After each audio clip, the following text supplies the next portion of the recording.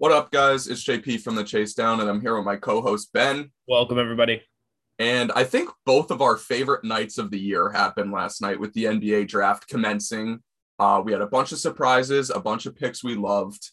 And just to start the episode, I feel like as an overview of the draft, I wasn't super excited about it this year. Like, I didn't do a ton of research. Like, I've talked about it on the pod. Last year, I watched probably close to 100 hours of shit just because it was fun for me. This year wasn't like that. I wasn't like diving in, but after seeing where some of these players landed, I'm much more excited about it. Like, it just makes me more excited. What did you just think of the whole draft in general? Did you like it? How did it land for you? I kind of agree there. There was a lot of guys. Definitely last year, I was much more tuned in, like specifically player by player on what they do well and what they don't. I've been doing basically just watching a lot of scouting reports, reading a lot of scouting reports, and I haven't watched as many full games as I did last year. Yeah.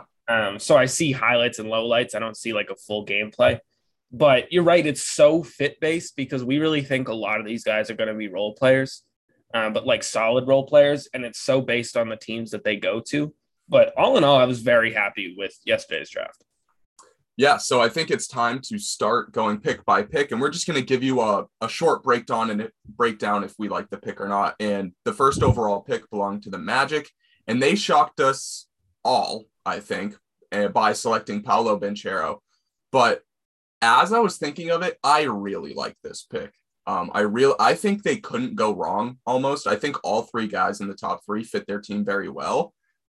They just need a guy who can get buckets, and they don't really have that on their team. And I've said this 100 times. I feel like Paolo's a sure thing to be like 17, 8, and 3 when he walks into the league, and he's probably their best offensive player once he steps on the court. Yeah, he's the most versatile. Absolutely out of the top three. Vegas had Paolo as the betting favorite, even though for days we've been hearing it was going to be Jabari, it was going to be Jabari. And then it wasn't. But I agree. I think this is a great pick for the Magic. I think you can run Paolo and Franz Wagner on the floor at the same time. If Jonathan Isaac ever returns from the grave, you could have maybe some interesting defense going there too. Markelle Fultz is good at setting up guys. It's definitely his ceiling. Paolo's ceiling is based on can he hit threes, because he didn't really show that he could do that during college. But he can do basically everything else. I'm most interested to see if he'll play defense. I think the surrounding pieces around him are pretty good at defense, so I'm not sure he even needs to. I'd like him to. I think that raises his ceiling as a player, but I think he could fall into a lull again where he doesn't. Also, I just think he's going to have the ball in his hands all season long. Like, I think he will be the primary shot taker, creator. I think they're just going to let it be his team the entire season. I would put money down for him being rookie of the year. That's interesting. I'm leaning towards Jabari. Okay. But I definitely get it. The thing about the Magic that's interesting is Cole Anthony and Markelle Fultz and Franz Wagner are three dudes who like having the ball in their hands a good amount. Markelle Fultz really good at running a half court offense. Cole Anthony was explosive last year.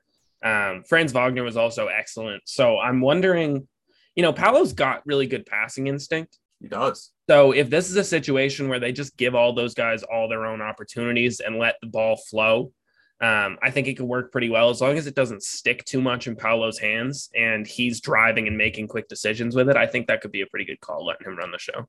Yeah, I think that's going to be their offensive strategy. Just let Paolo run basically everything and just like let him take his lumps and learn the game. So me and you both love that pick. I think Orlando's in a very good spot. Moving on to OKC, this is probably one of my favorite picks of the night. Chet Holmgren going number 2. He is number 1 on my board in terms of just best players available. So I kind of said this last pod. He kind of forced his way to OKC. He didn't want to play for Orlando. And I just think he lands in a perfect situation. And I don't really have anything bad to say about this pick.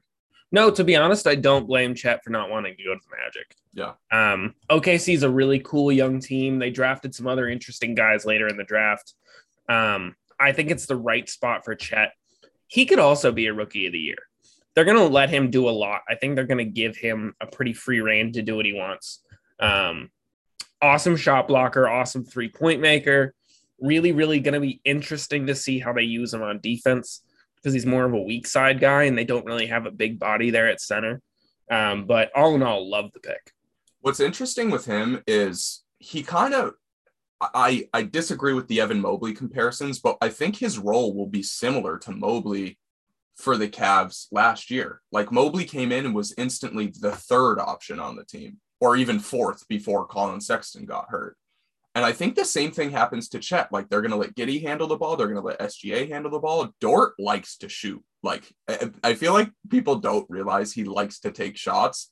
I think Chet is low key going to be pushed to the background. It's going to be like, how efficient can he be? How many ball handling touches does he get? I think he's going to be amazing as a rookie. I think he's going to change stuff in OKC, like defensively and just how the ball moves and stuff. But I'm interested in his role. I love the pick, though. I'd like them to empower him, but no matter what they do, I love the pick. That's the biggest thing for me is I want to see him be empowered.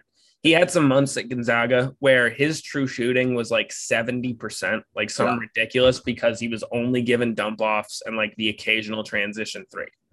They weren't letting him do a whole lot. And I think Chet can do a lot.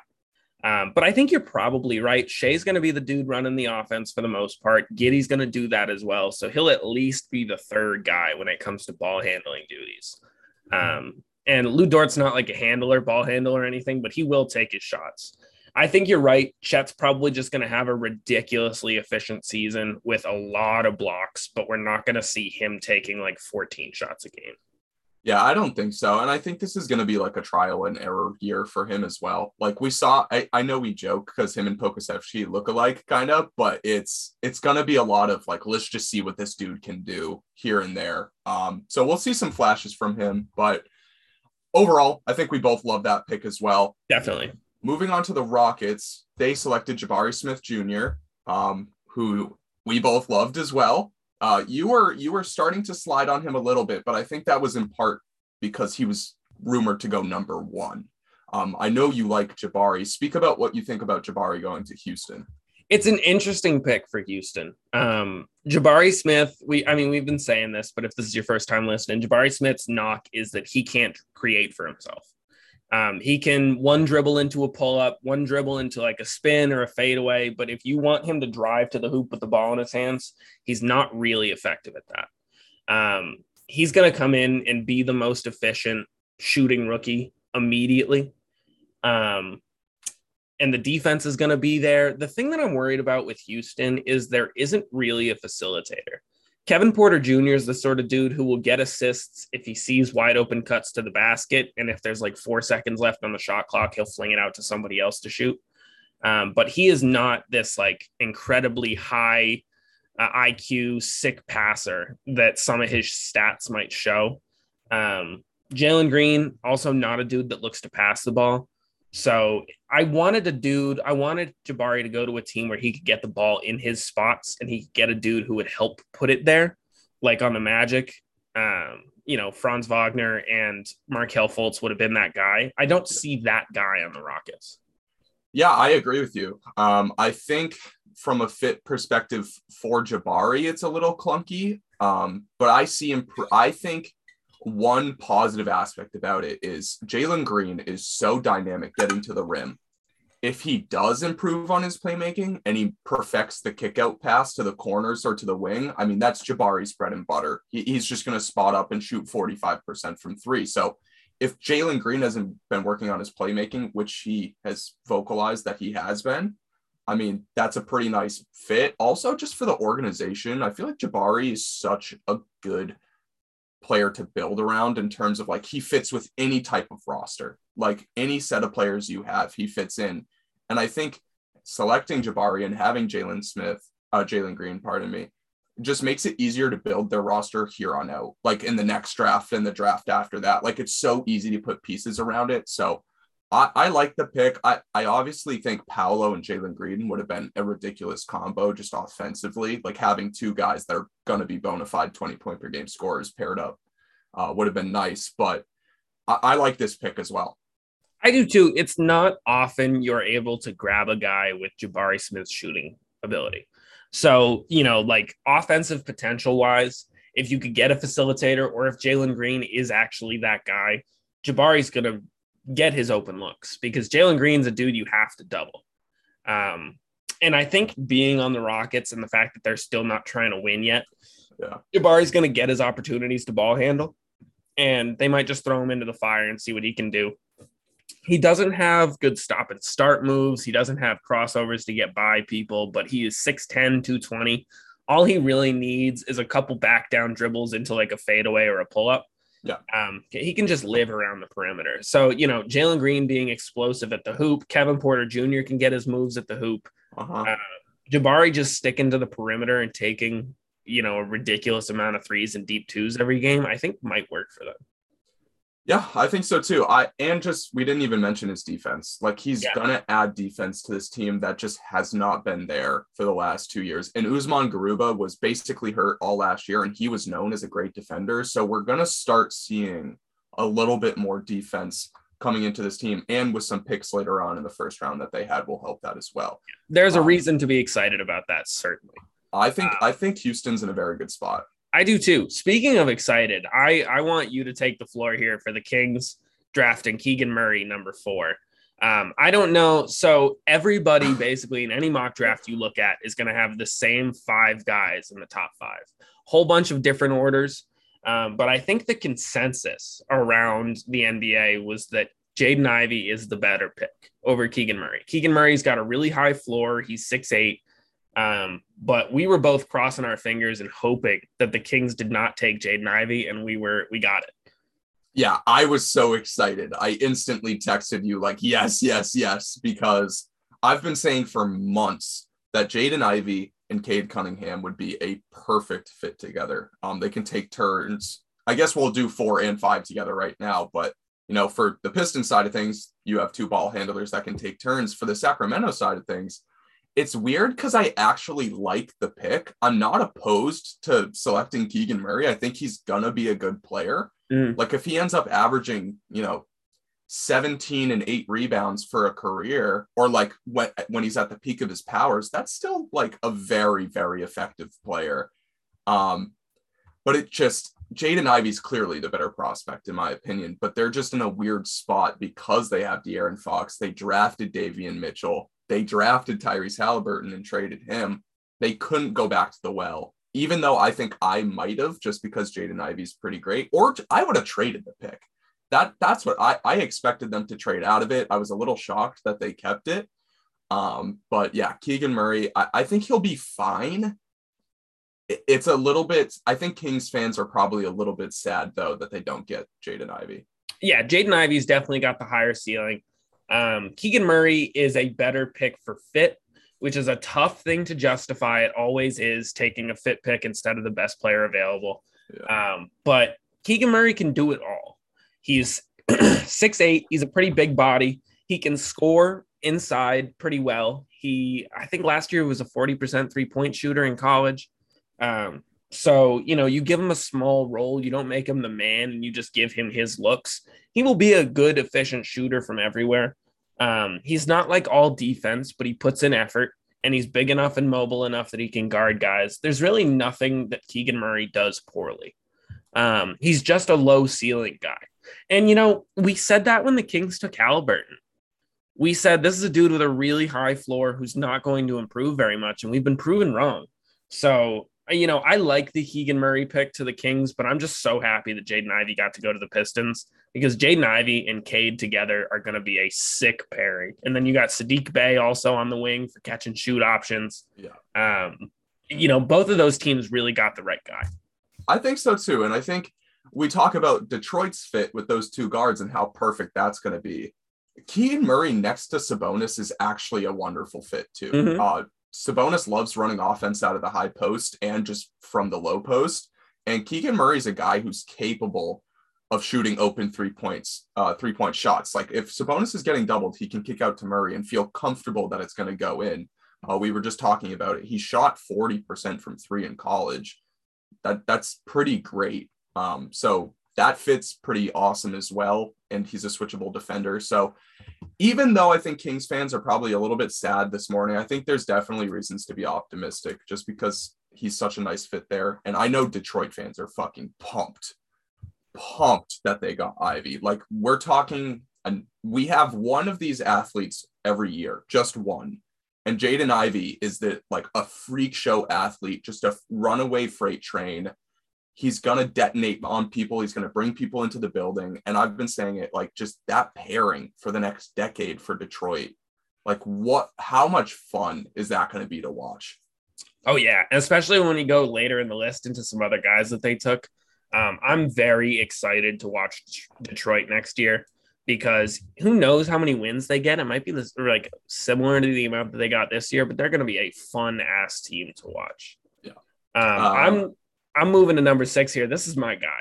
I have been banging this drum since the draft process started that Ben Mathurin is going to be a star and he should go as high as he possibly can.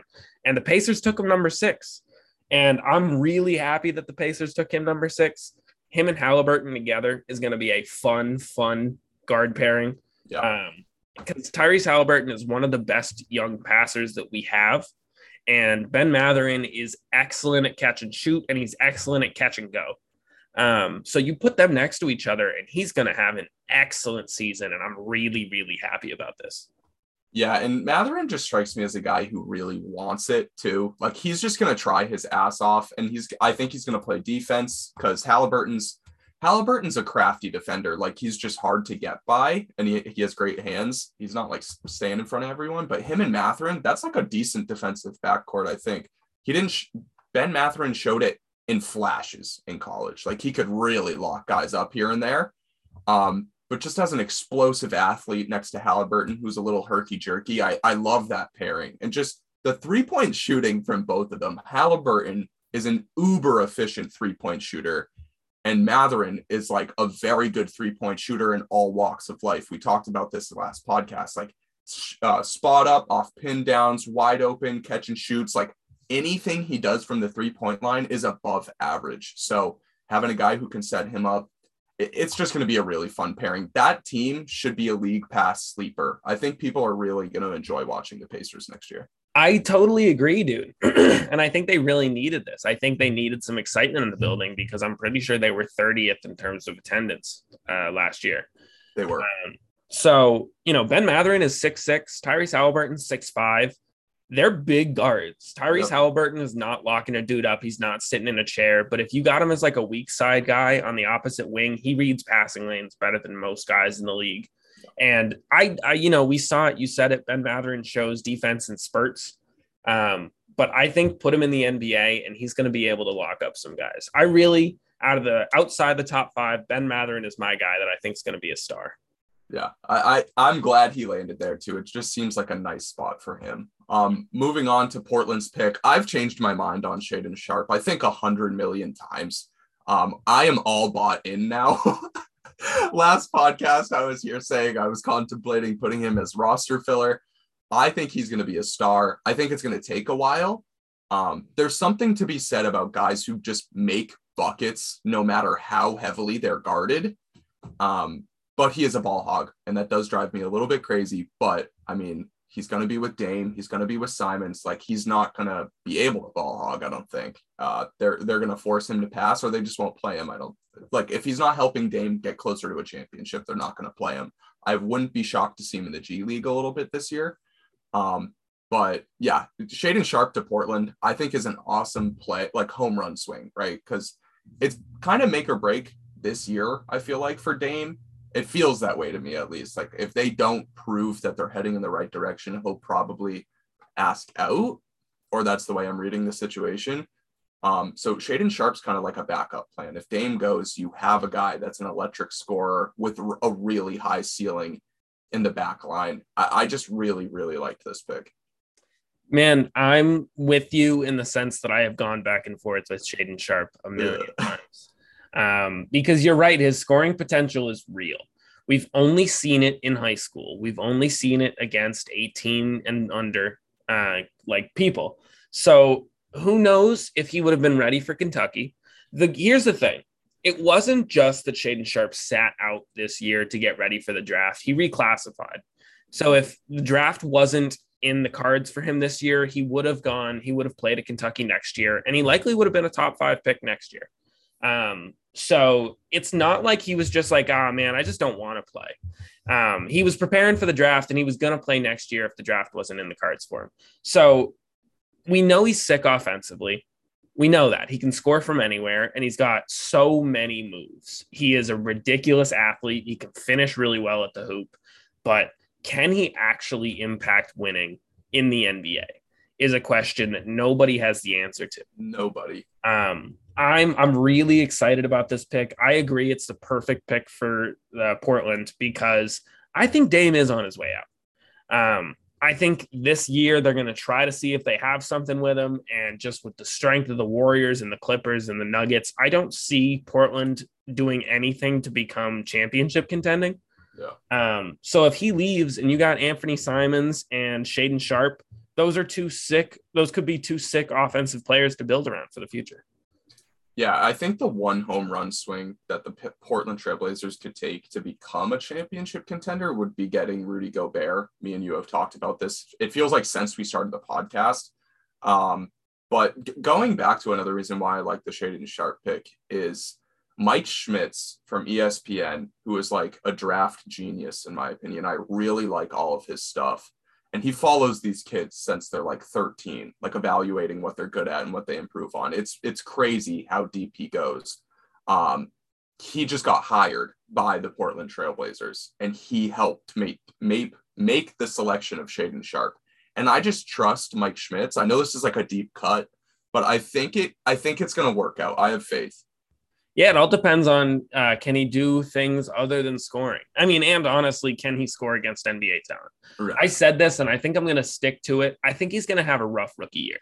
Yeah. I think it's hard to expect anything less from a dude who didn't play in college and didn't really play against any kind of intense organized basketball the last year and a half.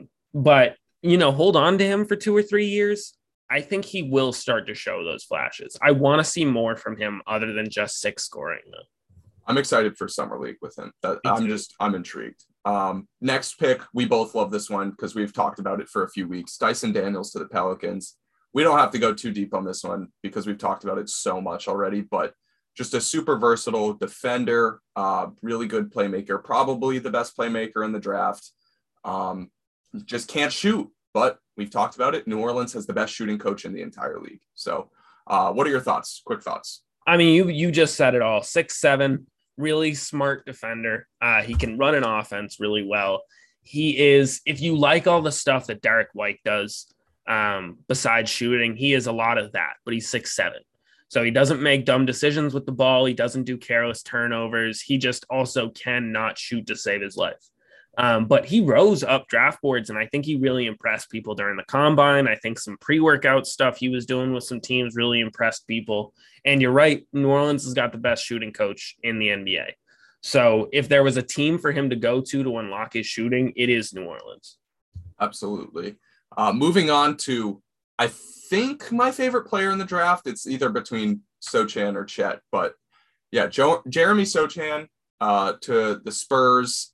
This was, even though he's one of my favorite players, this was the first pick that kind of rubbed me the wrong way. I really liked how the picks laid out until this point. The Spurs have a bunch of C+ players, and they don't really have anyone who's a bucket getter. And Sochan is not a bucket getter. That is the only thing he doesn't do. So when they added him to the mix, I was kind of just confused on like what his role would be for the team. He's going to be a winning player no matter where he goes. So he's going to help this team win. But I wish he went to a different team so we could see him in a more prolific role. Because I'm just like with Keldon Johnson and like Jakob Poeltl, like those two are going to stay around. Like, is he going to be an off the bench small ball 5, or like, is he like, I just want him to be used correctly. And it scares me because this team doesn't have a ton of shooting. So the spacing is probably going to be a little weird for Sochan. What were your thoughts for this pick? At first, I wasn't sure, but I think I'm happy about this. I think I am. Okay. I don't know if I've got rose-colored glasses on and I watched the Spurs turn Kawhi into this amazing offensive player, Yeah. because he was not when he entered the league. He was really, comparable to Sohan in the way that he was just an incredible defender who did not have shooting touch. So if they could do something like that, that's a big ask. It's a gigantic ask. But Jeremy Sohan is going to be one of the best defenders in this draft. And so he's a god awful shooter, like miserable shooter. So if you might need to retool his shot form entirely, but if you can turn him into a good shooter, I like the pick a lot. I think having DeJounte Murray, Jeremy Sohan, and Jakob Poeltl on the floor at the same time, that defense is going to be smothering. But that's the thing, is just there's not a lot of shooting. They took Malachi Branham later, and we'll get to that. So I think having him on the floor at the same time is going to be nice. But Lonnie Walker's not a crazy good shooter. Keldon Johnson can hit some, but he's not a crazy good shooter. So they will need some spacing. Yeah, that's funny you mentioned Kawhi. I did think of that when he was drafted, but then I remind myself, it's like Kawhi is literally a top 30 player of all time. Like, this is one of the rarest players we'll ever see in the NBA. Right. So, like, is this a thing that's, that we can duplicate here? It's on the downside. Like, it's not a very likely thing that would happen. But I mean, the Spurs have shown that they're not afraid to choose these defensive first guys and try to round out their offensive skill set instead of the other way around. So it all comes down to can they help him hit spot up shots?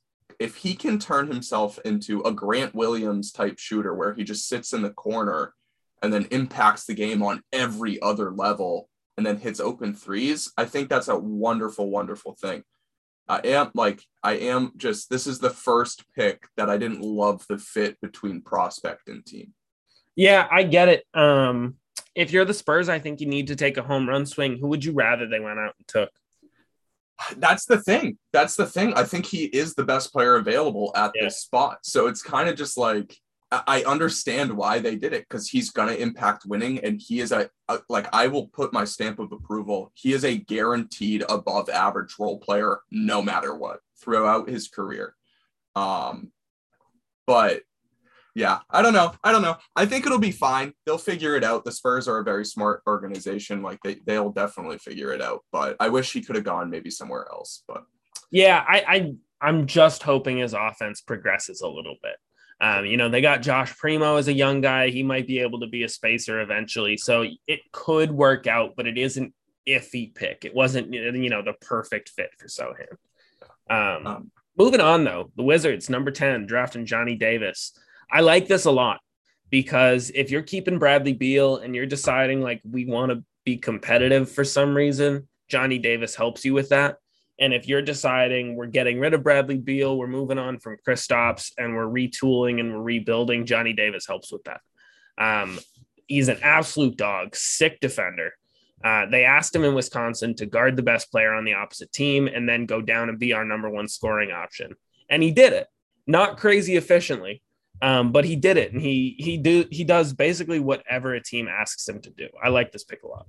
yeah, I like this pick too. And I've been doing a little bit more Johnny Davis research, and he kind of reminds me of Jalen Suggs a little bit, which is interesting. Like, less playmaking, a little more shooting, but I think they're similar players. They're kind of like corked up athletes. Like, they're a little bit shorter, but they go to the rim with like some real power.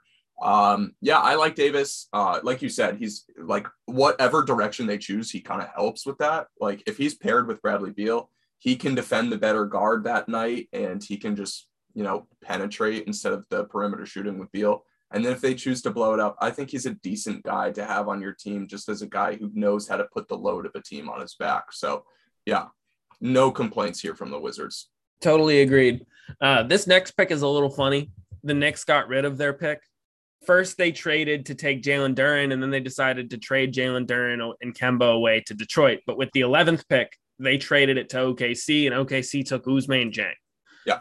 I think this is perfect. Yes. Ousmane Dieng is a prospect. He is not a great NBA player. He is a great prospect. He has got really good dribbling ability for a dude at 6'10".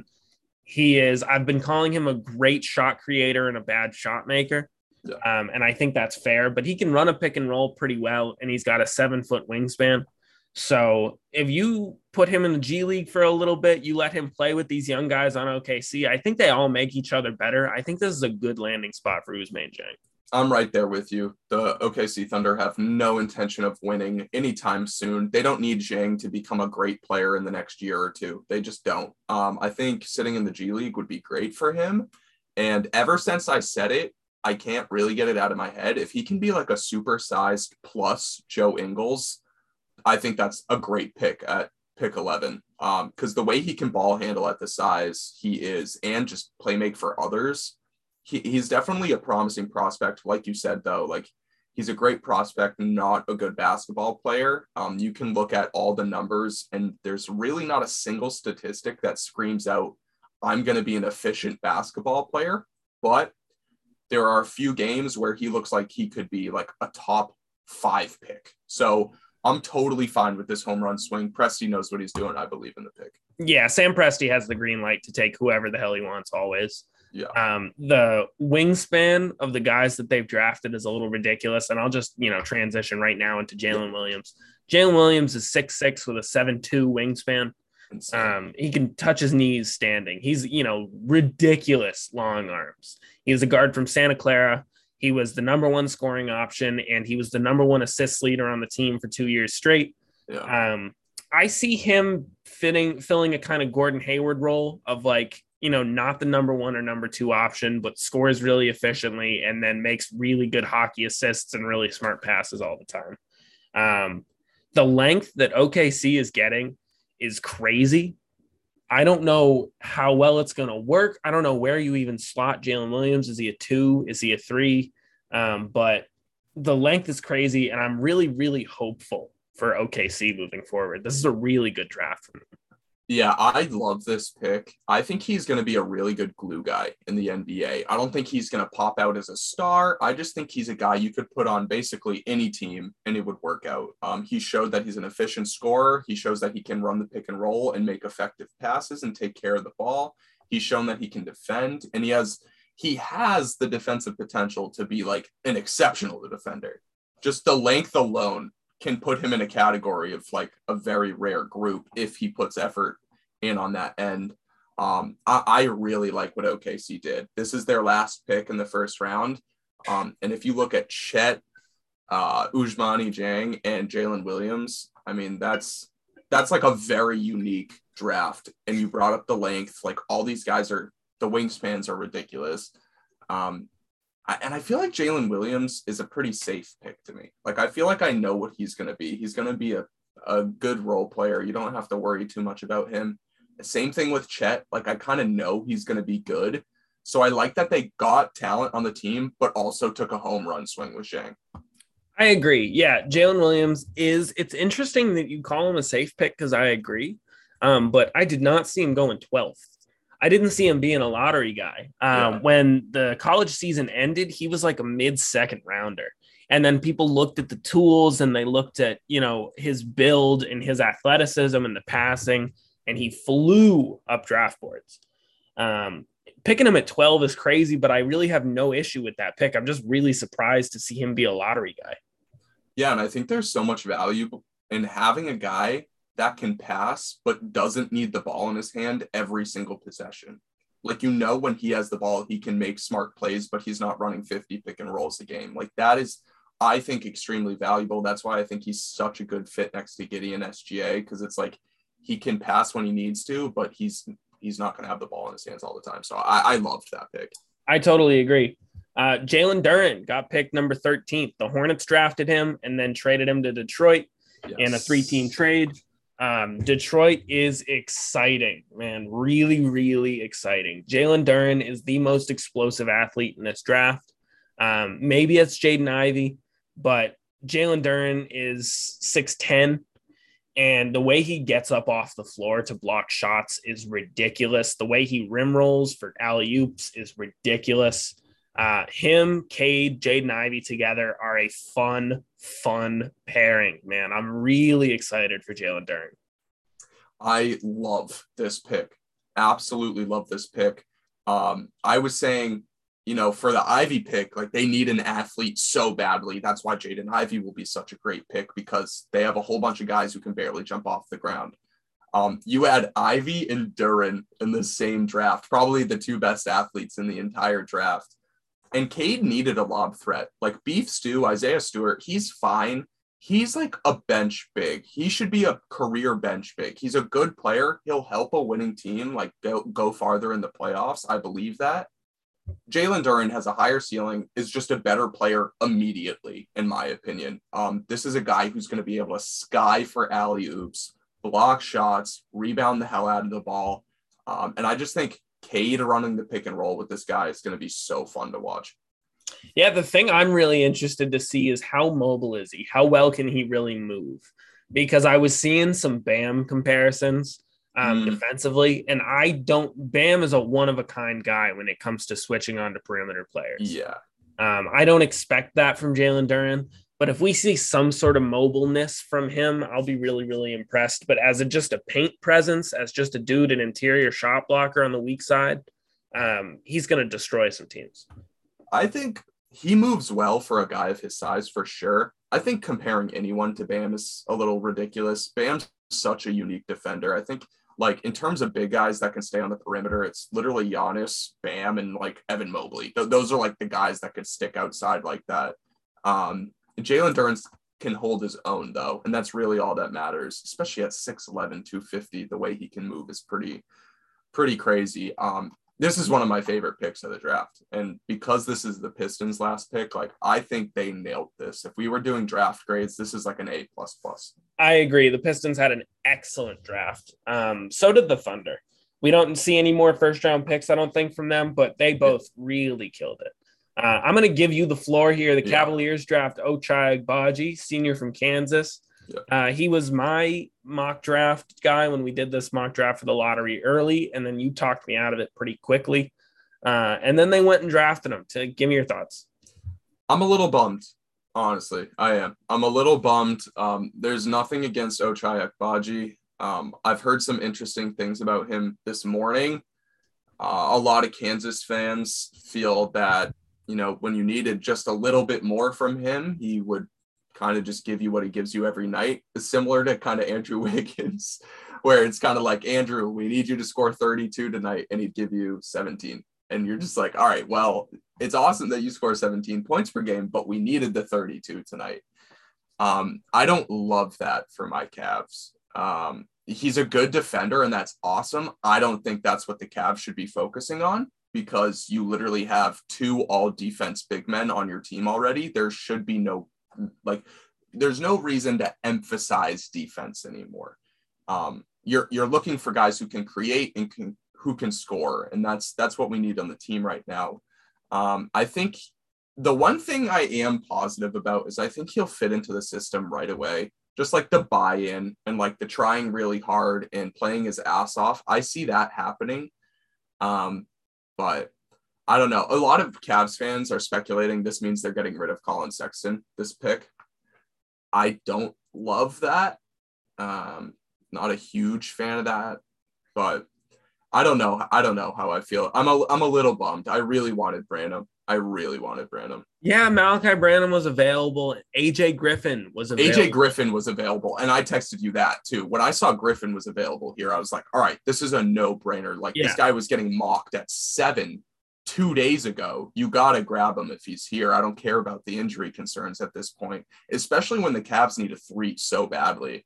They need a wing who can score, man. They need a wing who can hit threes, because none of their guys can stay healthy. The thing I will say about Ochai Agbaji is you look at the bench, you look at like the 10-man roster that Cleveland runs, and he's better than Dean Wade. He's better than Lamar Stevens. He's probably better than Isaac Okoro.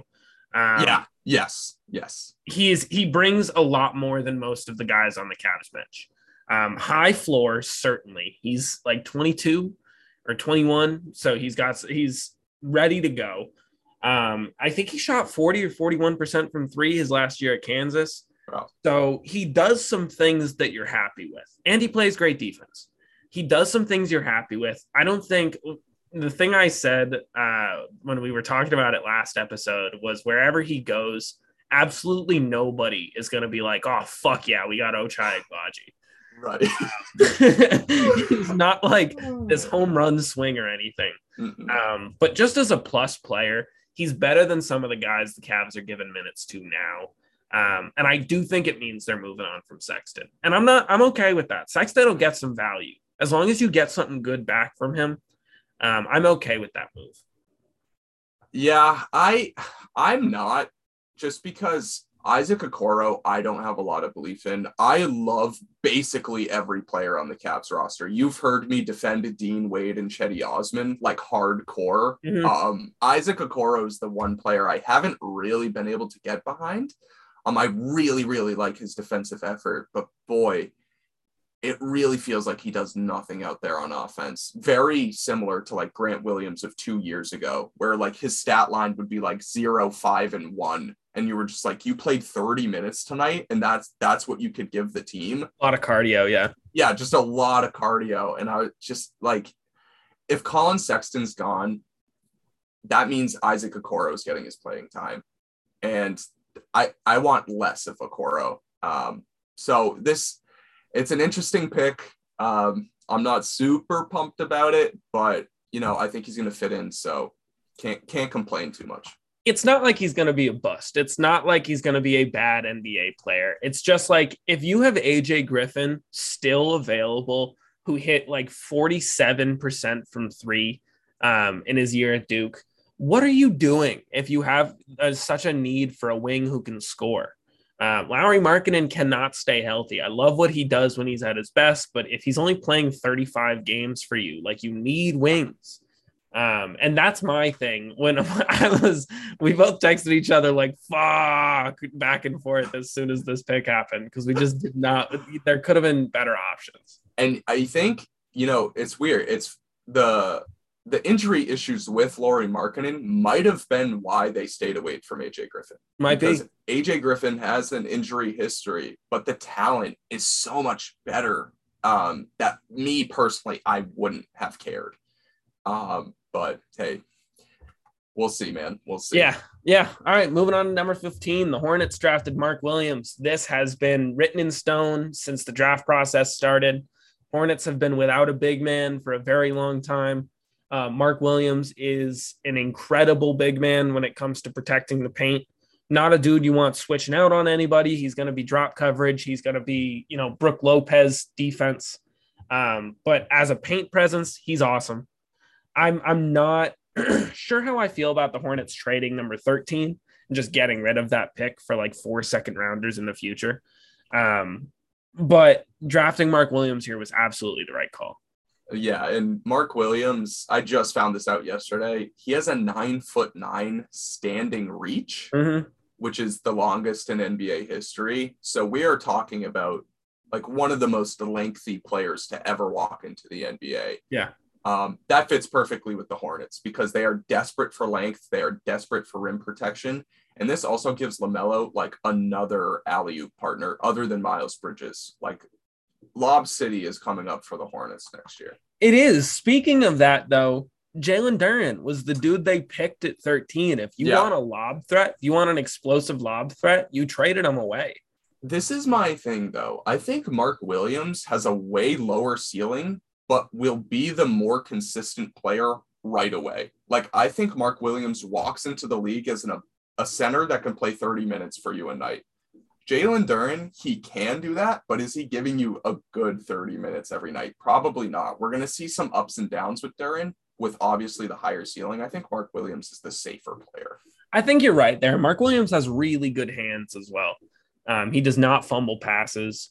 I like this. I like putting him next to LaMelo a lot. I have absolutely no problems with this pick. I just thought it was interesting that they drafted an explosive center in Jalen Duren and then just got rid of him. Yeah. We've been talking about that pick for months, like literal months, because it's such a perfect fit. So let's move on to AJ Griffin to the Hawks. I like this pick a lot. If he can improve on defense and provide the shooting that he's obviously shown us throughout college, him next to DeAndre Hunter and Clint Capella and Trae Young and like Bogdan Bogdanovic or Bojan Bogdanovic, I forget which one. That's just a ton of 3-point shooting. And I know offense isn't the issue there because they had the number 1 ranked offense last season, and it's the defense that needs to be improved. But I think at this spot in the draft at 16, you can get a player that was being mocked to the Kings at 5 or the Blazers at 7, all the way at 16, just because of some injury concerns. I think you have to take this swing. The value here is crazy. Yeah. Ridiculous. And the Hawks have shown that they do not need more defense. They do not care about more defense. They will be the best offensive team in basketball, and they'll hope that that's enough. And so, with that being said, AJ Griffin is a great pick. He is not this all defensive guy, but, out of the 5-man roster that the Hawks are going to run at any point in time, AJ Griffin is not going to be a guy you could target defensively. Bogdan Bogdanovic is not a good defender, and we all know what Trey can't do. But AJ Griffin is going to be their ideal 3-and-D guy. Passable defense for what the Hawks want, and then just ridiculous 3-point shooting. He is a versatile shooter. He can do it off the dribble, off the catch, pin downs. I really like this pick. And especially since you don't know what you're doing with your forwards, you don't know, is John Collins going to stay on the team? How do we fill that gap? How do we fill that offense? AJ Griffin is going to add a lot of 3-point shooting. Yeah, I think it's kind of a no-brainer pick where you are in the draft.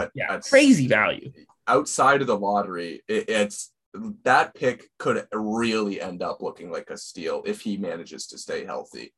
Moving on to Houston's second first-round pick, Tari Eason. Really like this pick. Really, really like this pick. Super versatile player. Great defender at the college level. He had 2 steals and a block per game. That's really good stuff. You put that next to Jabari Smith, who's also a really good defender, and we're talking about a defense here. That's kind of what I was alluding to earlier.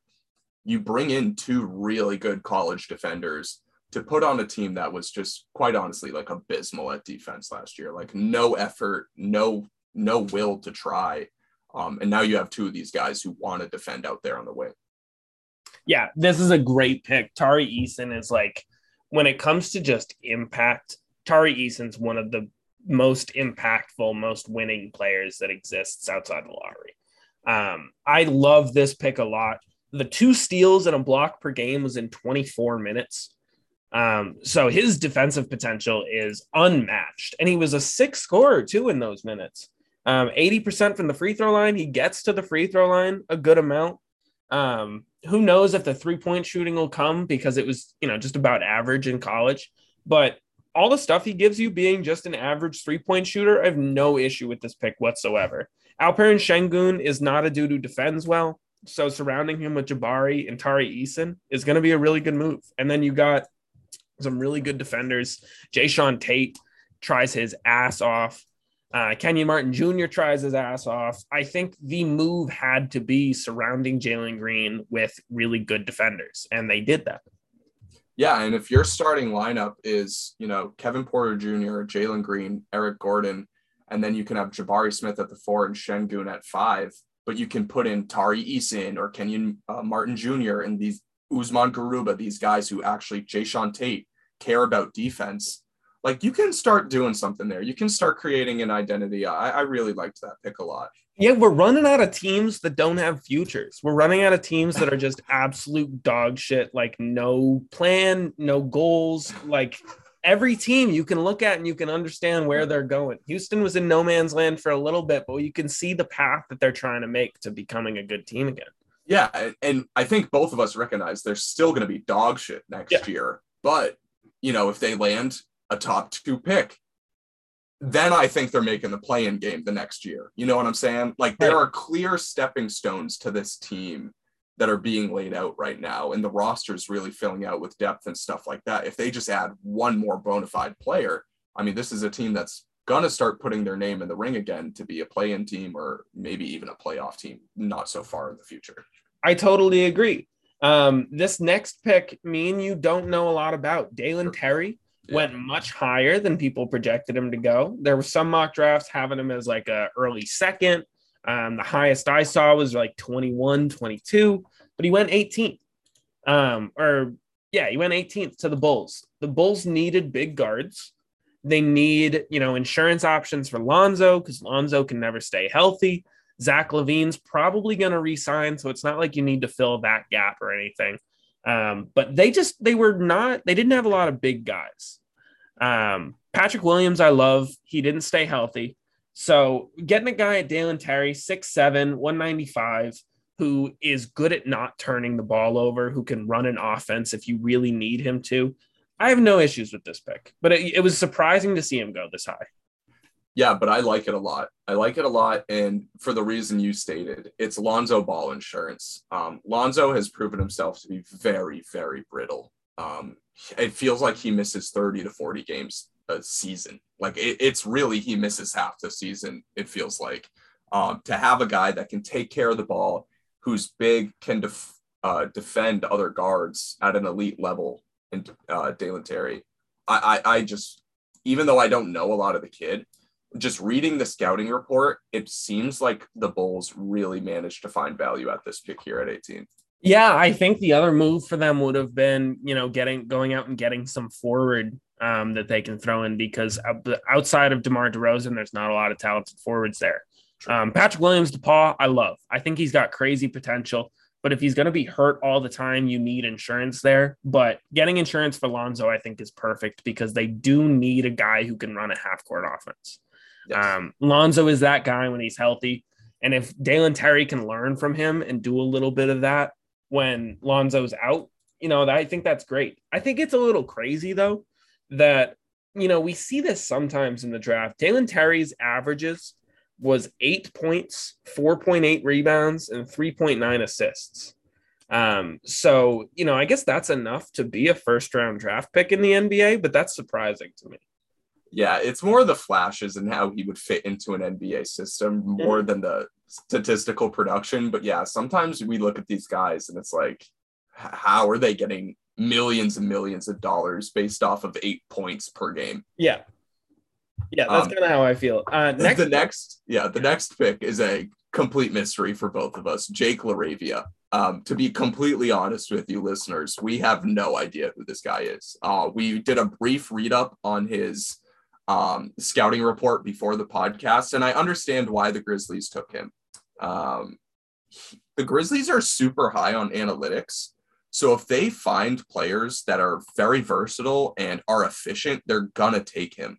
This guy averaged 14 points, 6 rebounds, 4 assists, over a steal and a half, and a block per 34 minutes. That is, if you know anything about statistical models in the NBA, blocks and steals, if you go above a certain threshold, it just means you're going to be a good NBA player, according to statistical models. And he checks that mark. So I understand why they did it. I know nothing about this kid, but hopefully he works out for them. Yeah, I'm kind of in a similar place. I saw him being mocked at like 30, or again, being like a potential early second round guy. His true shooting is 65%. So, that's ridiculous from a forward who does more than just dunk. His assist to usage, there's like advanced stats that you can look at that'll make you think this is a guy who fits well in a system. This is not a guy who's going to demand 14, 12 shots a game. This is a guy who you can throw in and be your 5th, 6th best guy. And he has no problems just doing whatever is asked to him. The 65% true shooting and scoring 15 points a game doing that, I think is crazy. I don't know much about the dude other than the stats that I can look at. I haven't watched him play, but 6'8", 227, he's just another talented forward for the Grizzlies' young core. Yeah, and I think forward is probably the spot they need to improve the most. I mean, they have Ja Morant, they have Tyus Jones. We'll see if he re-signs there. They have Dylan Brooks, who's a guard. Things get a little shaky at the forward spot, in my opinion. They have big man depth. They don't need more big men. So if they round out that area, if they have Jake LaRavia and Zaire Williams, and that's a pretty, if he is what the statistical models say he's going to be, then yeah, they got value here at this pick. Yeah, at the least, I think he'll be impactful. Who knows how much he does? He can't shoot, and he doesn't really shoot threes. Right. But scoring inside, it seems like he's pretty good at that. So this is your guy, Spurs, taking Malachi Branham at number 20. We talked about they need spacing if Sohan's going to play a lot of minutes. Malachi Branham brings spacing. He can score from pretty much anywhere. What do you think about this pick? I fucking love this pick, dude. The value, first off, like, I think he should have been a lottery player, and it gets drafted at 20. The spacing, the creation, the burst scoring, the potential to be a good defender. Like, we've spoken about this. He's not built like Jordan Clarkson. He's not built like Bones Highland. He's built like a Mack truck. He has these wide shoulders, these big traps, these big arms. Like, he can stay in front of guys and like really kind of put his body up against people and slow them down. The defensive potential is there. And like you mentioned the spacing. I think next to DeJounte Murray, Sohan, Pirtle, like, he's just going to add another element of spacing so these guys can get better looks at the rim. I really, really like this pick. I will ask, we know Malachi Branham is sick offensively. I think he'll be able to do whatever they ask him to do. From what I've seen, the defense is all potential. He's a big body with a big wingspan and he's athletic, but I haven't seen from the tape I've watched, I haven't seen anything that makes me think he's a good defender. It's very similar to Mathurin, where in spot moments, he can clamp up people. He can slide and he can poke the ball loose, or he can just wall up someone, but it's not something he's doing all game long or really even like possession, like strings of possessions. But when he shows it, it's impressive. So like, if he can just get consistency on that end, you're looking at a guy who, could be a 20-point per game scorer at some point in his career and can play a little bit of defense at the guard spot. I really, really, really like this pick. All right. I respect that. Moving on to number 21. This is another pick that's a little bit of a question mark for us. Christian Braun, big forward out of Kansas. From what I've read about him, he's a really, really good transition scorer. He's pretty good at shooting jump shots, and then his finishing at the rim is slightly above average. So you're bringing in a big body at 6'7", who can get good block numbers as well, but is basically just an extra piece to get open buckets from Jokic. And with the kind of passing that Jokic does, you need a guy who can finish. You need a guy who can shoot. And you've seen, if you've watched the Nuggets without Michael Porter Jr. and Jamal Murray, that they lack offensive pieces. Aaron Gordon's a good defender. He's not hitting an open three. If he shoots more than 3 in a game, you're a little upset. Christian Braun's at least a dude who seems to be able to finish some open looks. But that's all. I'm with you there. And, if he can provide some defensive value as well, and just it, basically what I've read throughout the scouting reports is he has good feel for the game. And if you're going to play with Jokic, you need to have good feel for the game. He's going to find you on backdoor cuts. He's going to find you on pin downs and shit like that. And this guy's shooting 38% from 3. Like, that's a very efficient shooter. I actually really like this pick. I hate that he's 21. But I think in the Nuggets position, you are drafting for players that can help you right now. Obviously, they're trying to chase a championship, and I think Christian Braun's going to be a valuable bench piece.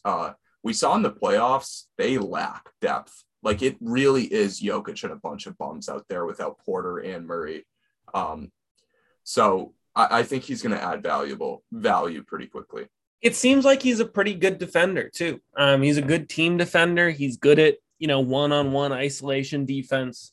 It is just because he's 21 that he fell this low. A lot of the times, guys in the teams in the first round are not looking for old prospects with high floors. But I think this is perfect for the Nuggets. You don't need some home run swing. You don't need some prospect, some question mark. Bring in a guy who knows what he's doing and will help you win right away. Yeah. The Grizzlies, number 22, drafted Walker Kessler and then traded him to Minnesota. Minnesota, Karl Anthony Towns does not know how to defend people. Walker Kessler is one of those dudes where last year Luka Garza got drafted to the Pistons. And if you watched college basketball, Luka Garza was a sick offensive player. But he is not mobile. And, compared to NBA players, he's got no speed whatsoever. Walker Kessler is very, very similar. He is not mobile whatsoever. I don't know how I feel about him. I don't know if he's ever going to get minutes. I disagree pretty heavily. I think this is a perfect pick for Minnesota because Karl-Anthony Towns is one of the worst rim defenders in the entire league. Watching him in the playoffs made me sick. It drove me. I've never seen a player commit more stupid fouls in my entire life. And Walker Kessler is a premier shot blocker. He has the highest block rate of any player in the last 2.5 decades. That's something you can hang your hat on. The mobility, I think, is a question mark. I don't think it's like he's a statue out there like Luka Garza. Like Luka Garza, he's his own thing. Like he's a glacier out there, man. I'm interested to see how Walker Kessler can deal with switching on to guards because guards are going to pull him up in the pick and roll. And if he's going to play a lot of drop, but if he does end up getting switched on to a guard, like what does that look like? But all in all, I really like this pick. I'm very optimistic about this pick, actually. I don't have any issues with that. I don't think Walker Kessler is a bad basketball player or anything. You're right. His block numbers are stupid. They don't make sense. Yeah. 5 blocks a game in 25 minutes is pretty insane. So, at the very least, he will be a really good paint presence. And it's not like he'll be able to teach Cat anything because Cat's his own man and he just doesn't defend. We're past the point where Karl-Anthony Towns is ever going to be a good defender. Correct. I think he plays almost 100% drop coverage. I think there won't be a single possession that they ask him to go out onto the perimeter because I think he'll just be abused.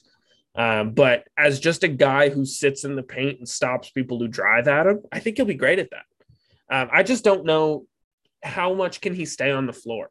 How many minutes can he actually play in the NBA? The mobility is the biggest question mark for me. Maybe the Luka Garza comparison is a bit much because you're right. He is one of a kind slow. But we'll have to see. Yeah. And so this is the question I would pose to you as a guy who maybe has more question marks about this pick than I do. Would you rather have Jared Vanderbilt or Walker Kessler out? And I liked Vanderbilt. He was an amazing rebounder. And he could defend wings and fours. So he could switch, but would you rather have the shot blocking presence of Kessler or the switchability and rebounding of Vanderbilt? I like Vanderbilt a lot. Okay. That's tough. Right. But are you thinking the Timberwolves play Cat and Walker Kessler at the same time? I think they have to. I think they have to keep Cat on the floor, 35 minutes a game because he's one of the best offensive players in our game. But at the same time, the damage you take from him being your only rim protector is insane. The guy just doesn't know how to do it. Yeah, I think that's fair. I think that's something they could definitely try. I'm excited to see it, man. At least Walker Kessler is a good basketball player. He's an all-around really good basketball player. So it's not like he's going to bust or anything. I just don't know. It has to be proven to me whether or not he can stay on the floor in the NBA. Totally fine with that. This next pick is one of your favorite players in the entire draft, David Roddy, the 6'6" barrel-chested man from Colorado State, going to Memphis. What are your thoughts about this pick? I love this pick. You said it earlier. Memphis is a team that really focuses on analytics. They really, really pride themselves on really caring about that stuff. Yeah. David Roddy, his cons, his weaknesses are the fact that he's old and he's not a good free throw shooter. And his chest is too big. Yeah, and he's too muscular to be a football player. No, but he is 6'6", 261. So, he's immediately going to be one of the heaviest guys in the NBA. But big body, he can pretty much do anything. He can score pretty efficiently. He's actually a good 3-point shooter, really good 3-point shooter. He is going to intimidate the hell out of people at his size. He does pretty much everything well, man. I thought he was going to be a second-round pick, but this is value. This is great value. Yeah, I was a little shocked to see him go here. I did not, and for Memphis to trade up to get him too, I was like, whoa. Mm-hmm. Maybe they know something I don't. But yeah, if you go to his statistical outlook, it's basically everything in the plus except for free throw percentage. Like if you have a player that like versatile and efficient from all these different areas of the game, most likely they're going to turn out all right. He averaged over a block and over a steal. And like I said, if for any statistical model, that's looking good. And the Grizzlies are one of these teams now where I just trust what they're doing, right? Like last year, they chose one of the biggest hit or miss players in the draft in Zaire Williams, and he ended up hitting. Like he was a really switchable wing. He played great defense and hit open shots when he needed to. It ended up working out. So with David Roddy, I just have faith that he's going to work out at this point. Yeah, it's not like he needs a lot of coaching. It's not like you have to teach him how to do anything basketball wise. You just have to find the way he fits onto your team. And the Grizzlies have shown that they know how to do that. Xavier Tillman, they got so many guys that seem like these like really interesting, how do they fit on a team type players. And then Memphis makes it work perfectly.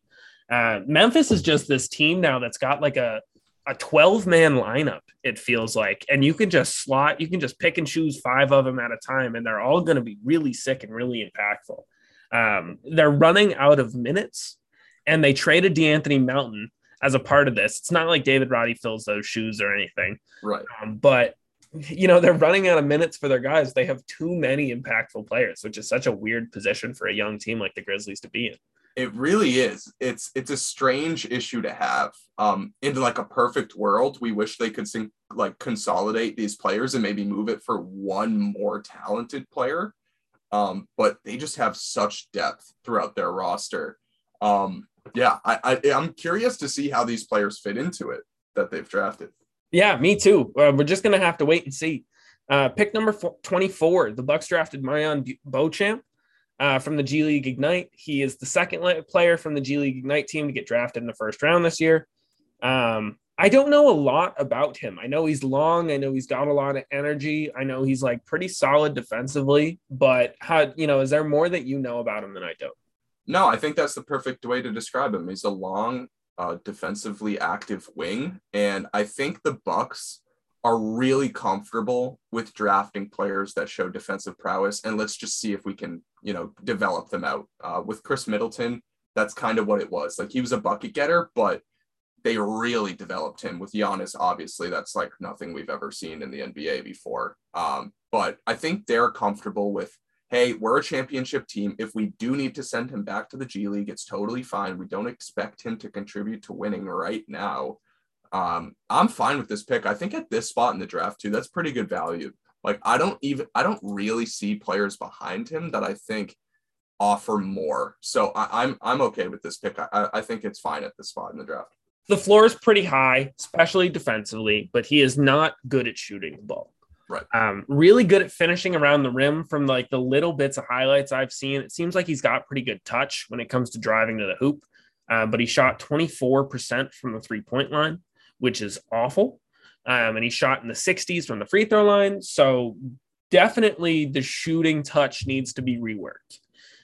But for the defensive potential that this dude brings right off the bat, and like as a potential lob threat or like backdoor cut kind of guy, I think it's a pretty solid pick. Moving to number 25, Spurs drafted Blake Wesley. He's a dude that I kind of compare to Malachi Branham in just a smaller-ish body that can score and get you buckets.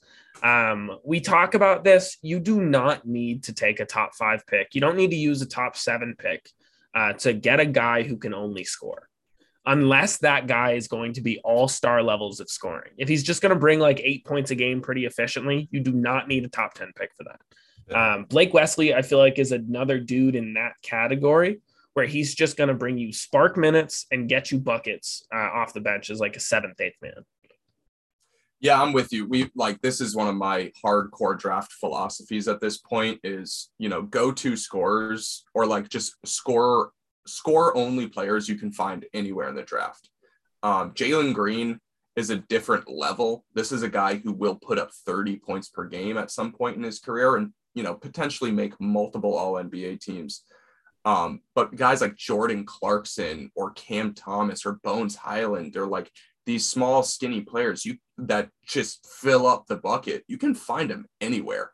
And I think you're right. Like Blake Wesley fits into this category. And I think, the more scoring that the Spurs have, the better. I view that team as kind of like they really work hard for their buckets. There's not a lot of natural, easy things going on there. I think Keldon Johnson and DeJounte Murray are the most talented scorers on that team. And then everyone else kind of just grinds and grits for their buckets. And I think the more offensive talent they have, the better. Yeah, Blake Wesley is a highlights guy. Blake Wesley is a dude who shows potential, but if you go look at his box score, you're not seeing anything that strikes you as like crazy, immediately good scorer. I think he's going to take a little bit, but you're right. The Spurs are a team where you really got to fight for your minutes. You got to fight for your shots. And I think just the amount of young talent on that team, they're going to make each other better. Blake Wesley's not going to come in and play 20 minutes a game, anything like that. But I think eventually he'll be a good spark plug scorer for them. Wendell Moore Jr., I like. He's a dude from Duke. He's the 4th Duke guy drafted in this first round. Unreal. But he's a guy who does basically anything that's asked to him. I think the Mavs at 26 got a really good pick in Wendell Moore Jr. He's not going to be a great player. He's not going to be this, incredible role player or anything, but just a valuable guy as like the 8th, 9th man on your team. That's what you're kind of looking for at number 26. And he got traded to Houston, actually. Oh, he did? He did. Oh, yeah, look at that. So this is just another guy Mm-hmm. on Houston's collection of picks. And I'm with you, dude. I like him. I just feel like he is another glue guy, kind of like I was talking about earlier with the Braun kid. He was 50, 40, 80 in college. That type of efficiency is always appealing to me. I love efficient basketball players. I'd rather have a guy who scores less and is efficient than a guy who scores a ton and is really inefficient.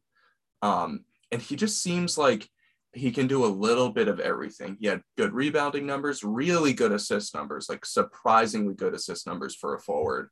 I'm all in. I think it's a really, really good pick, above 60% true shooting, which is kind of the mark you want to see for an efficient player. I'm all in on that pick for Houston at this spot. Yeah, I didn't realize until right now that he went to Houston, but Houston needs a lot of plus players. I would have liked him on the Mavs, but I don't think that was ever in the cards. But Houston getting Wendell Moore, another value player, another guy who will definitely pan out in the NBA. Number 27, the Heat draft Nikola Jovic. Yeah. He was high on my list early just because I think his name's dope. He's 6'9", with a beautiful three-point shot. He's not like a 44% three-point shooter or anything, but if you look at his form, man, it's so clean. The way he gets it off above people. Big fan. And we know the Heat squeeze the most amount of talent possible from the guys that they draft. I'm a little bit worried about him when we come to play him later in the year because they've got so many guys where it's like, where the hell did you come from? Why are you hitting threes in our face? And I think Nikola Jovic is going to be one of those guys. He has the potential to be one of those guys. Yeah, he's a very interesting player because you're right. If you look at some of his best games, he looks really freaking scary. And then you look at his just overall numbers and inefficiency kind of stands out. 41% from the floor, 31% from three. Nowhere close to a block, close to 1 steal a game, a bunch of turnovers. He's one of those players where the tools really intrigue you. The numbers kind of scare you. But it, like you said, like it's the Miami Heat. They have made a living out of taking bargain bin players or players that shouldn't be great and turning them into something. So I'm bought in with the Nikola Jovic pick, especially at this spot. Like I saw him getting drafted as high as like 20 to the Spurs with Branham. So you're getting him 5, 6 picks later, 7 picks later. I think that's a great pick. I totally agree. Patrick Baldwin Jr., this is your guy. Yeah. He played for his dad in Milwaukee and it started going south and he gave up. He was one of the highest ranked high school prospects. And then you watch him at college and he looked awful. Tell me about this pick, how you feel about it. If he was going to land anywhere, this is where I would want him to land. If they can turn him around, which I think there's a small chance of them doing, they would just be unstoppable. I mean, they have Moody, they have Kuminga, they would have Baldwin and potentially they keep Wiggins. That wing rotation, we just saw in the NBA Finals how important wings are in today's, NBA. Jason Tatum, Jaylen Brown, Andrew Wiggins. Andrew Wiggins influenced the entire series. He swung the series. If they could even further bolster that rotation of wings with Patrick Baldwin Jr., that would be incredible. I feel like they're kind of building a track record of choosing these risky top high school prospects and just trusting their system that it will make them professionals. So very intrigued. I'm not sure how much I like him now, but I just think for such a highly ranked high school player, getting him at 28th is I think it's a good deal. It's not a bad deal, especially because it's the Warriors. The Warriors do not need this guy to pan out. They don't need him to play a single minute in the NBA. But, it's 6'10" with the sort of offensive capabilities he showed in high school. If he can bring any of that, it's invaluable. There's not many guys at 6'10" who you can rely on to score you big buckets. I have low hopes that Patrick Baldwin Jr. will be anything. Yeah. But the Warriors develop talent, man. The Warriors bring a good culture. This is the place for him to land. Moving on to number 29, I have been a proud Ty Washington hater. Yeah, for since the draft process started. But I will say, if the Grizzlies drafted him and then traded him, if he went to the Grizzlies, I would have been all on board. John Morant and Tyus Jones, learning from them would have made this kid so much better.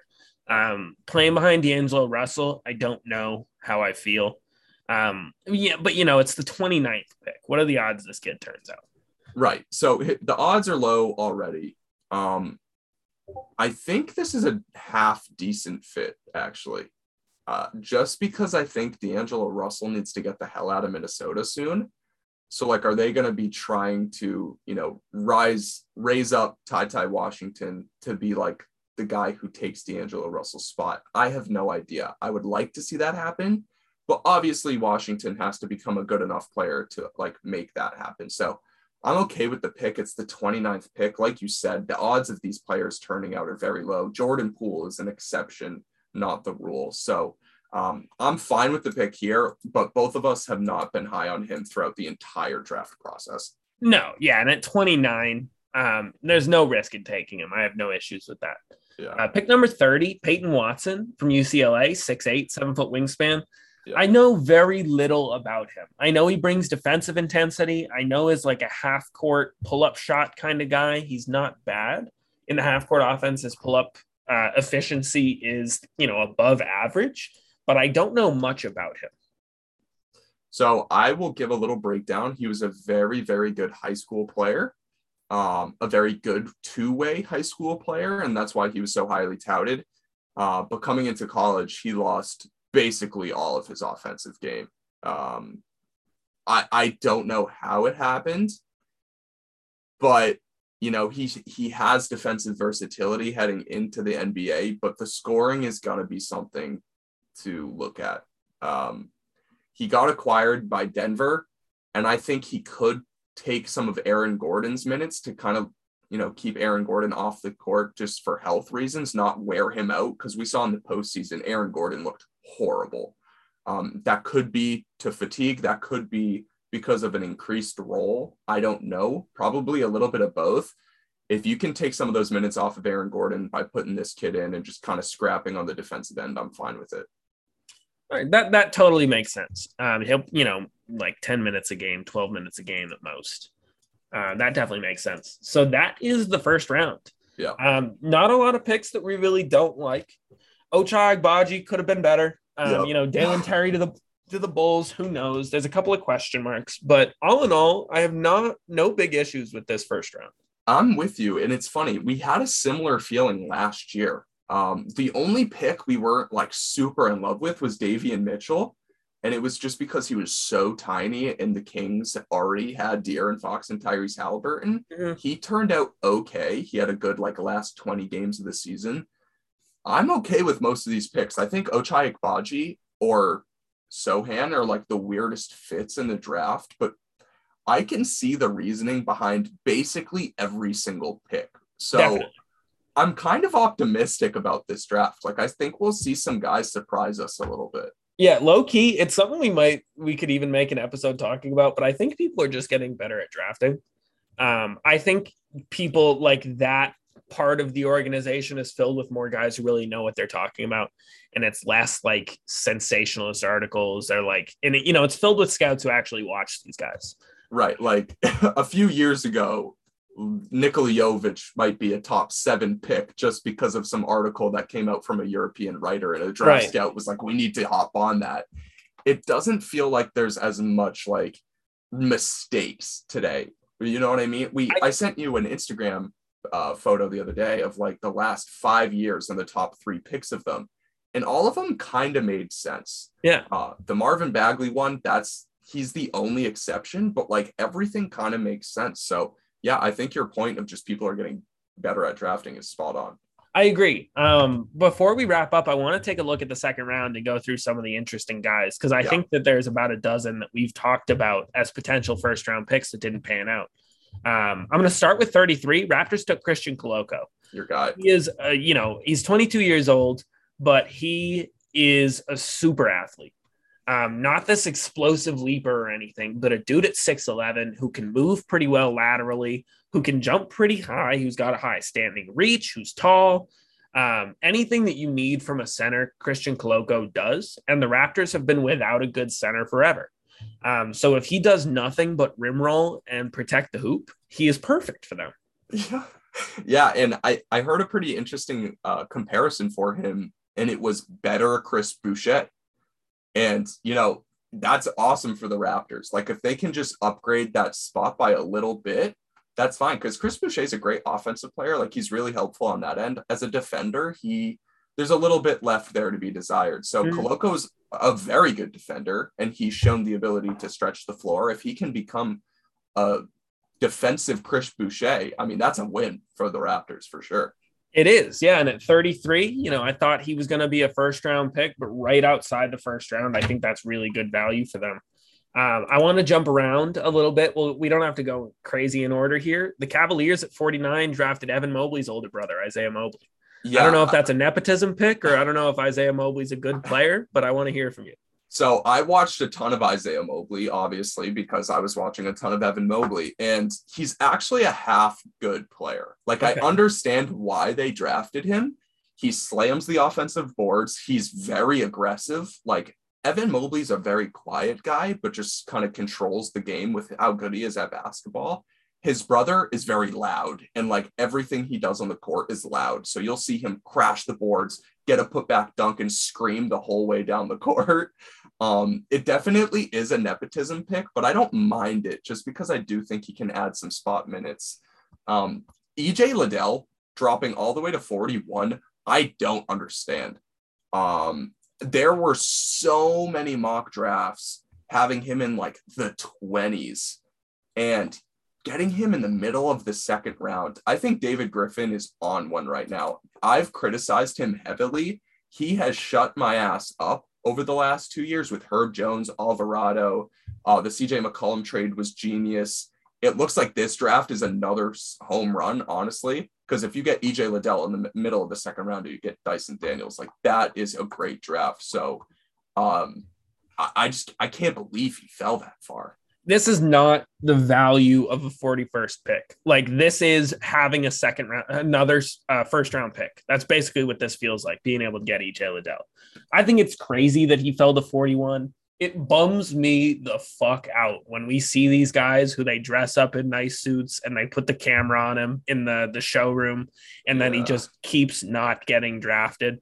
Yeah. It's what we saw with Bol that year. Oh, that just depressed the hell out of me. EJ Liddell is a dude who I feel like thought he was going to go in the first round, like in the 20s.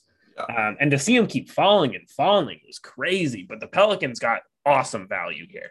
Awesome. And another name we need to mention, Jaden Hardy, who was once the second ranked player in high school, went 37th. 37th. He was traded to Dallas. I actually like that pick. I think he could be a Jalen Brunson light. I think that's a pretty reasonable career for him. So I like that fit, but for him to fall to the second round after being the second ranked player in high school, that is, I don't know if we'll see that again. Like that's a historic drop. It is, dude. And I'm about as high as I can be on him panning out. I don't think he's going to bust. He really did not play great in the G League Ignite. But he's playing against grown men. If he took the Shaden Sharp route, maybe he's like, 14th. If he decided to just not play for a year, he'd probably be a lot higher on people's boards. But it shows that he works. It shows that he tries his ass off against, much more talented players. I think Dallas getting him at 37 is awesome. And I think he'll be good for them eventually. I think he'll get minutes his rookie year. Kennedy Chandler is another guy who, if you go and you want to see, I want to watch the guy who jumps higher than anybody else. I want to watch the most explosive leaper. Kennedy Chandler's that guy. He was kind of like the Keon Johnson of last year. Yep. Keon Johnson's not a great basketball player, but can jump out of the gym. Yep. And I think this is a more realistic place for a guy like that to fall. Outside of the first round, he doesn't show a lot of promise as a basketball player, but just as an athlete, it's stupid. Yeah, it's worth taking the risk. And going to the Celtics pick, they chose JD Davidson from Alabama. Really cool hair. Instantly, I'm in. I'm going to root for that kid. The Washington Wizards selected Yannick Zosa. And this time last year, he was projected to be a top 3 pick because he was like an international superstar defender at the age of 18. And they thought he was basically Rudy Gobert who could stick on the perimeter. Then he proceeded to have the worst international season basically ever, got hurt a few times, teammates froze him out, just all bad stuff. So watching Yannick Zosa and seeing if he ever appears in an NBA game, which will be fun for me. So he played 39 games in his last season, and he averaged a whopping 4 points, 2.6 rebounds, and 0.8 blocks in 12 minutes. Yeah. So you're right. He was very, very highly talked about and then just absolutely forgot about. There is no risk taking him at 54. Who knows if he'll ever play a minute in the NBA. But I think that wraps up the draft. Just before we get out of here, let's do a best case and a worst case. Who do you think had the best overall draft moving into next year? That's a tough question. I want to say it's the Thunder because I think Chet is the superstar of the top 3. I want to say it's the Pistons because Jaden Ivey and Jalen Duren together are an awesome, awesome pairing. I think those are the 2. I wish I could say it was the Spurs. They had so many first-round picks. Yeah. We just got to wait and see with Sohan. So I'm going to go Thunder 1 and then Detroit 2. I think the Thunder have to be mentioned. I think they just did an unbelievable job and what their theory was for this draft. And they got what I think will be the best player from this draft.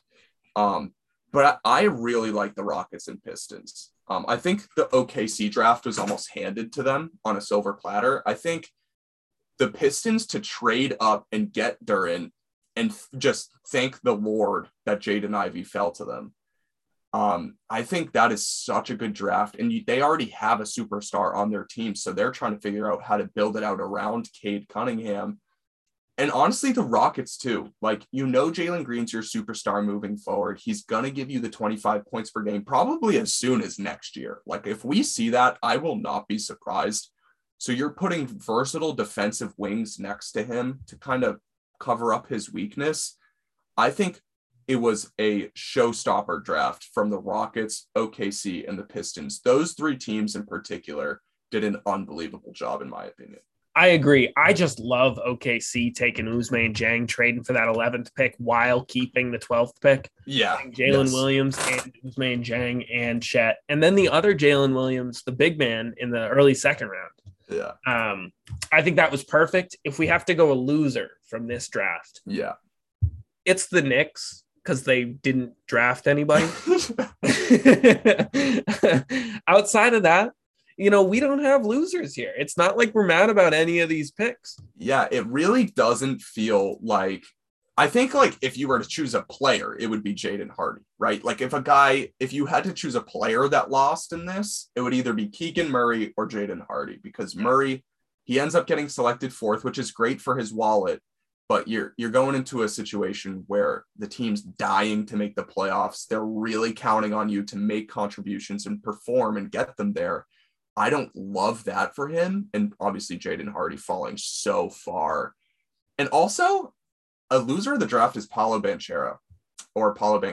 I think a ton of reports came out that he had never even worked out for the Magic, and that him and his camp were sold that they were going to the Rockets, and then he just gets selected by the Magic last minute. I think that's like very strange. It kind of lets me know that he probably didn't want to go to the Magic, or that's what I'm thinking. So I don't know. I think he has to be mentioned, even though I think he's going to do great there. And I think it's a great fit. I think if he didn't want to go to Orlando and got selected, that's kind of a bummer. I think so too. And I think another underrated loser here is Jabari, because he was not happy. He was not happy to be drafted number 3. And, you know, I don't blame him. The Rockets are kind of in no man's land. Jalen Green is amazing, and we know he's amazing. But, like, what else do they have? Who knows? I'm not sure if he would have been happier on the Magic, but it was weird to see him and Paolo go to places that they were not expecting and like didn't really seem to be that thrilled about. Yeah, we knew Chet was going too. We knew it because he told everyone, I don't care what team has it. I want to pick my situation. And we knew that he liked OKC. So we knew that was going to happen. Mm-hmm. For Paolo and Jabari, I think both of them were a little bit blindsided by how the night turned out. So yeah, I think they just have to be mentioned. But all in all, like basically only positive things to say about this draft. Like I thought every team did a really good job. I see a lot of role players in this draft, a lot of players that will be significant in the coming years. I'm pumped. I'm pumped, honestly. I am too. And I think in terms of star power, the top 9 guys are the guys with the highest chance.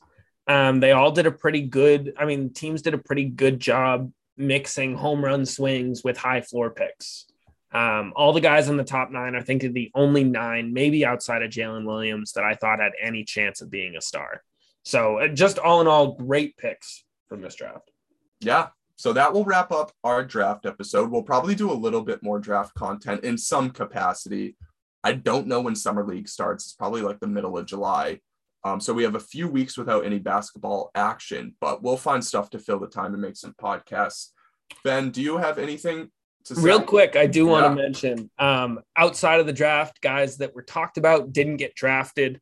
Sharif O'Neal, Shaq's son, is now signing for the Lakers, and he's going to play for the Lakers Summer League team. And Scottie Pippen Jr., when undrafted, also going to be playing for the Lakers Summer League team. Very interesting. The Lakers actually have a decent track record of undrafted free agents with Caruso and Reeves. So let's see if that works out. Yeah. All right. See you guys. Peace.